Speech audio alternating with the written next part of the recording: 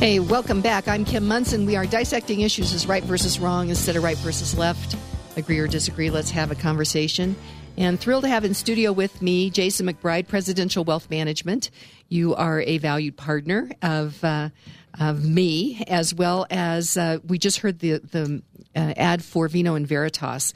And thank you for that as well. It's a study of the Federalist Papers. So you have a real love of the American idea, Jason McBride. I do. I still think America is the greatest country ever. It's the greatest country on the face of the planet, and I am a proud and unapologetic American. Me too. Can I make a comment there? Sure. When he says that, I know him well enough to say it's not just because he lives here, it's because he's analyzed the way things are done here in this country versus anywhere else in the world. And I think that's the basis for what he's saying, not just because he lives here.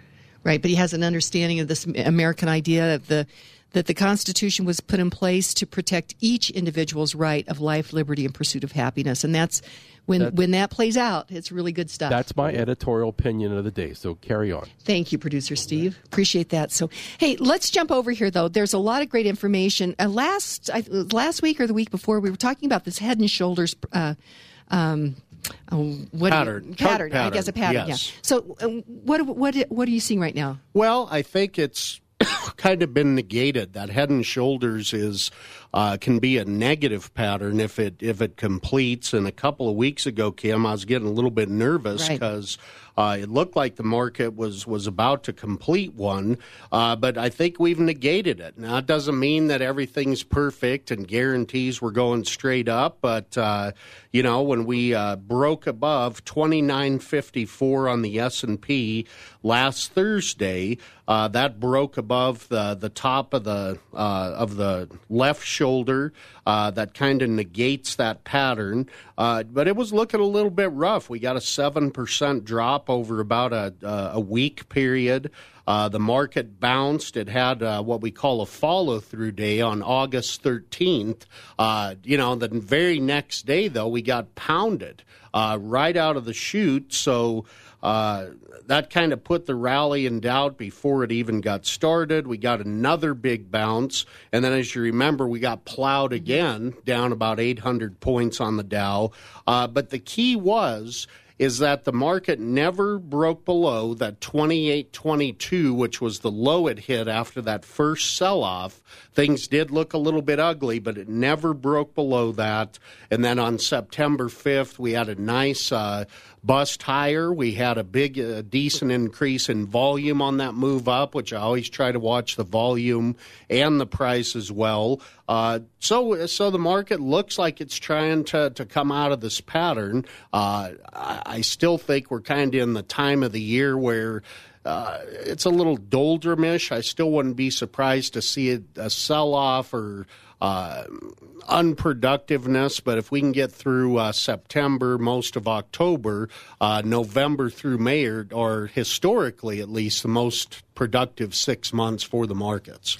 Well, and during that time, wasn't that when we were having politicians and pundits and all that they were kind of rooting for a recession? Wasn't that? Did they stop?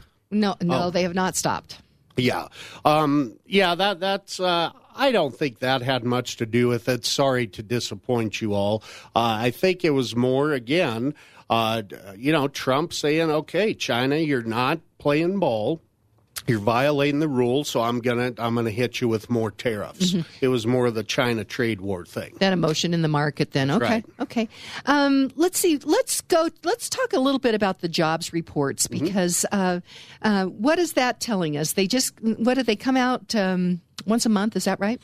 Yeah, that's right. You know, what I wanted to talk about, Kim, was it's interesting that there's actually two jobs reports. You know, a lot of people kind of catch this, and I've been confused about it, but the the official jobs report from the Bureau of Labor Statistics comes out on the first Friday of every month. Okay. But there's another jobs report from ADP, which that's a private company, and they release a jobs report about 2 days before. Okay. So there's a couple of differences. The BLS report, of course, comes from a government agency. The ADP report, though, comes from a non-government business. And the ADP report gathers the data because ADP is a payroll company. Mm-hmm. So they're actually looking at actual payroll data from all of their clients. Okay. The government report does it through surveys of asking businesses, to report back on a survey, and that's why we get a revision. Have you noticed that? Mm-hmm. We get the jobs report. A month later, we get the revision. I always like to joke that's because the government can't ever get anything right the first time. It's actually because about 70% of the numbers come in for the first report. The second revision, it's about another 20% finally get around to responding. And there's actually a third revision as well, but you don't see a lot of changes in there. Okay. And so you're pretty far down the road when you get to that third one. So now what's the difference then? And do you think one is more reliable than the other? It's interesting. My first thing, because there's a chart here that I sent you, Kim, and isn't this interesting? Mm-hmm. Let's see. The dark blue line is the ADP one. Mm-hmm. The light blue line is the government one. And right here, you look how they've kind of stayed pretty close together right up until Trump got elected. And then all of a sudden, the one from ADP, the private one, was showing way more jobs, while the government one was showing jobs shrinking. Mm-hmm. And my first thing was, are these deep state people manipulating the jobs report because Trump got elected to try to make it look worse? So I went back. And I actually studied both jobs reports, the ADP one and the official one, since Trump got elected. And my conspiracy theory, I don't want to be fake news. If I was the fake news, Kim, I would only talk about this chart, right? Okay. But that's not the case. There are differences in the numbers. Sometimes they're wildly different in one given month, but then they usually kind of catch up to each other or balance out over the next couple months. So here's the total numbers. Since Trump was elected in November 2016, we've had 34 jobs reports. Okay. Exactly 50% of the time, the ADP report has shown more jobs growth, and exactly 50% of the time, the Bureau of Labor Statistics initial report has shown higher jobs. But the cumulative totals, Kim, excuse me, the BLS revised, since Trump's election, we've created 6,483,000 new payrolls, and the ADP one comes out to about 6,599,000. So they're pretty darn close over a long period of time. Now, is that just private jobs, or does that also include government jobs? That is a good question. The ADP report is non-farm payrolls, but it does not include government jobs. The BLS report includes government jobs as well. Okay, so that would, there actually is more of a discrepancy then, because ADP, the almost 6.6 million, that does not include government jobs, right? Am I hearing that correct? Yep, that's correct. That's pretty amazing. Yeah, it is. And I'm sure there's a heck of a lot more that goes into these numbers that I'd really have to dig down into it. But, my initial concern when I saw this chart, though, was are they messing with the numbers to make Trump look bad? And I don't think that's the case. Well, okay, I'm going to push back just a little bit, though, ahead. Because during the Obama administration, where there was jobs growth was with both government jobs and then entities that depended on government funding for jobs.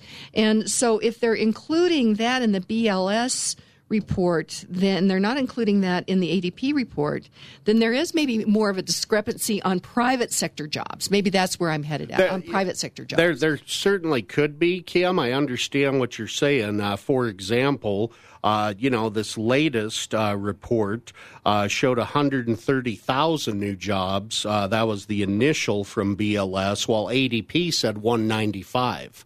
So there's a difference there. So I think what you're saying is that the ADP report would, if you wanted to get the true number, you'd want to take the ADP report and then carve out which jobs in the BLS report were government jobs and add those to the ADP. Exactly. Yeah, exactly. And that's a possibility. That's certainly a possibility. But the other thing on this, Jason, is think about this. And let's look at the ADP numbers. 6.6 million jobs.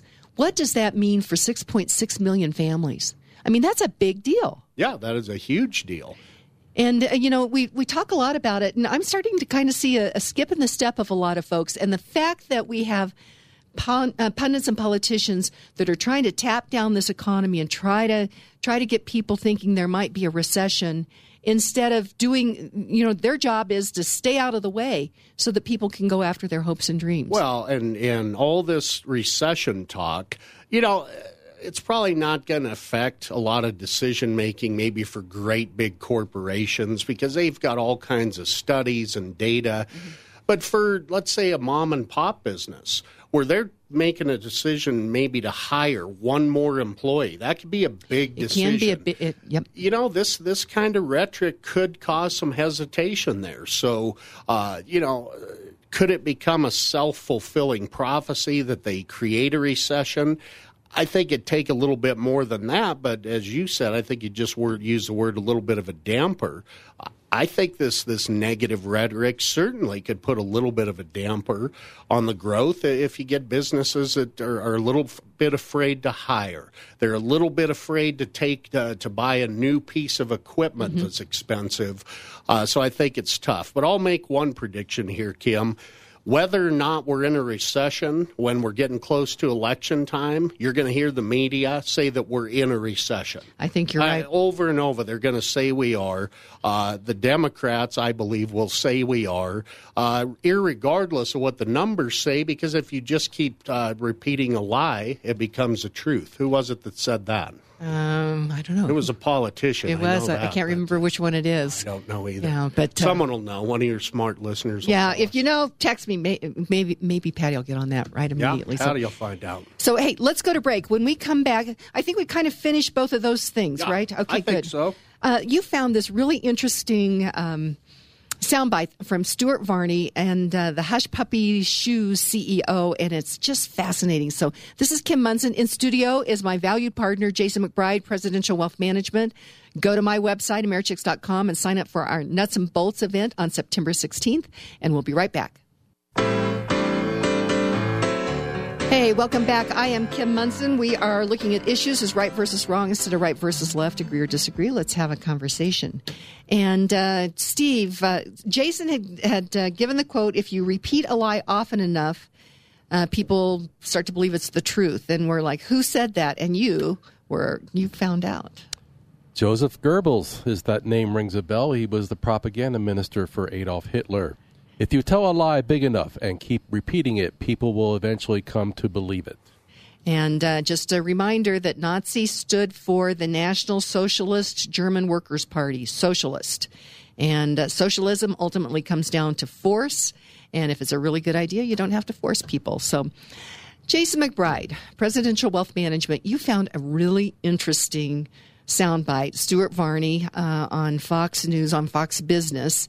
And it was regarding the tariffs. So do you want to tee this up a little bit? Well, yeah, Kim, it was pretty funny. I watch Fox Business in the morning when I'm getting ready for work, and here comes Stewart on, and he's got this little twerp from Hush Puppies on there, and he's asking him basically the question of, are you going to pass these tariffs on to your customers. And, I've been saying for about 6 months now that that's not going to happen. The American businesses were too good of negotiators.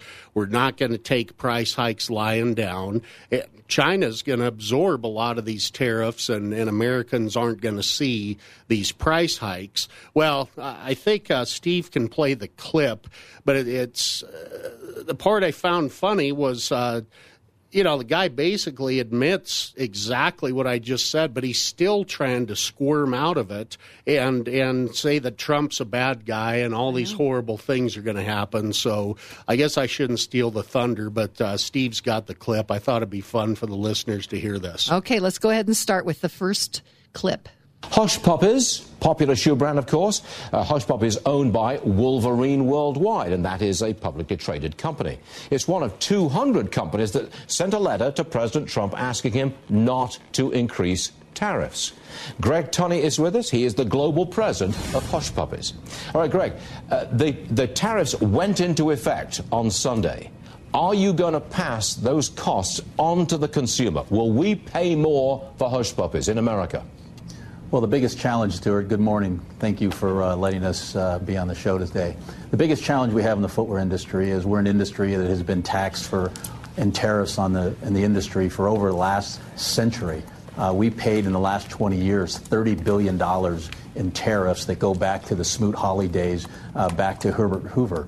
And the fact of the matter is now that President Trump wants to add another 15% on top of that. That's why you had over 200 footwear companies in the United States petitioned to President Trump not to put these into effect because we already have a regressive tax that actually taxes the poorest of the poor in the United States. Okay, Greg, I got it, but my question was, will you pass along these new tariffs in the form of higher prices to your customers in America?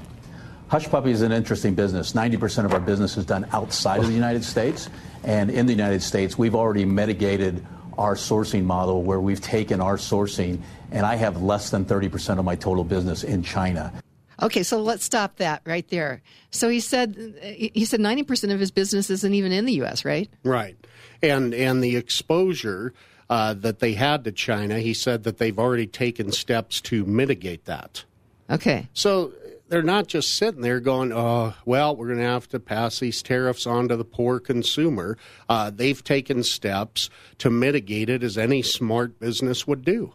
So, but it's a bit disingenuous to then send a letter to President Trump to say, we don't want these tariffs on China, because I had Helen Raleigh on yesterday who grew up in China, and she said that presidents, both sides of the aisle, have kicked this can down the road regarding dealing with China, and this is one of the last tools that is in the toolbox. And, we like free trade, but we also like fair trade, and China hasn't been fair. No, and I agree with that. President Trump has put it pretty succinctly, as he usually does, and said that America has rebuilt China from the ground up, and I pretty much agree with that, with their trade agreements that have been very disadvantageous to us, that our own politicians have allowed to go into place. I'm glad Trump's fighting, and if it's a little bit of disruption in the markets and the economy over the short term, I'm certainly willing to put up with that to end up with a better deal long term. Okay, you got it. So should we go to the next? I think we should. It gets better.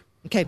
So we do a significant amount of our production in India, Vietnam, Cambodia, other places around the world that will not be affected by this tax. So we've already taken the steps necessary to combat additional tariffs that the China thing would put in place. So the answer is no.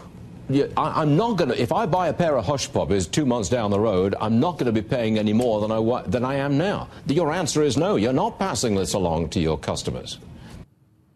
Well, and interesting, you had called that. You had said that a number of companies on these China tariffs, they would start to move their production to other countries, which in essence would help those countries. Well, right, and we'll make Trump will make sure that our trade agreements with those countries are fair as well if they start to get out of line. But a lot of other countries are more than happy to take that business and try to trade fairly, because they can still come out in a much better position than they are now, and it's good for the U.S. as well. Okay, and it's very disingenuous for this CEO, I think, to send this letter. But I think there's one more soundbite, right? Yeah, sure. Let's finish that when Okay. you talk about it some more. For hush puppies, that's the case. Unfortunately, most shoe companies, a significant amount, you got to realize, out of the 2.5 billion pairs of shoes that are worn in the United States, 1.5 billion of them are made in China. So for many and most of the brands that are purchased in the United States, they will have to take on that additional burden. Now, the value of the Chinese currency hit a new low this morning. That would mitigate price increases in the United States. We're also told that manufacturers in China are urgently cutting costs so they can absorb some of the possible price increases in America. Seems like everybody's bending over backwards to make sure that American consumers do not pay a higher price. Okay, Jason, what do you think? Well, there you go. Now, that was another thing. That I brought up a few months ago. These buyers are going to go back to China, you remember. And I said they're going to say, we can't pass these price increases on to our customer. You're going to have to lower your wholesale price that you're selling to us for. And this guy just confirmed it. Now, I didn't want to come on here just to, toot my own horn. But I will say I was one of the first people I know that started saying, well, wait a minute, this isn't the way this is going to go down, and now it's playing out. I think it's also funny that he mentions somehow that Wolverine Worldwide, the company that he runs, must be the only smart one out there. Every other company is just going to lay down and take it. Because he said there's 2.5 billion pairs of shoes in the U.S. and 1.5 billion are made in China, and all these other poor companies are not as good as we are. Really? I disagree. How many of the shoes, I wonder, that come in from China, these cheap tennis shoes, are sold at Walmart? You're right. Do you think Walmart is laying down and telling China, yeah, we'll just pass this on to our customers? I think that's highly unlikely. I wonder how many pairs of shoes Nike sells every year out of those 1.5 billion. Not that I'm a big fan of them at this point, but I highly doubt that Nike is just laying down, if they have any production in China, and saying, yeah, just go ahead and stick us with those higher prices. We'll pass them on. Well, and Jason, you brought up, and again, I heard you say this before almost anybody else did. So thank you for being on top of that. And you heard it first on this particular show. But what we see here is we see that these CEOs are trying to force the hand of President Trump, and ultimately President Trump is trying to stand up for the American consumer and Americans. And so I want to kind of say shame on them. So, hey, we're out of time. Thanks for being here, Jason McBride, Presidential Wealth Management. It's great to have you here. Welcome. Thanks, Kim.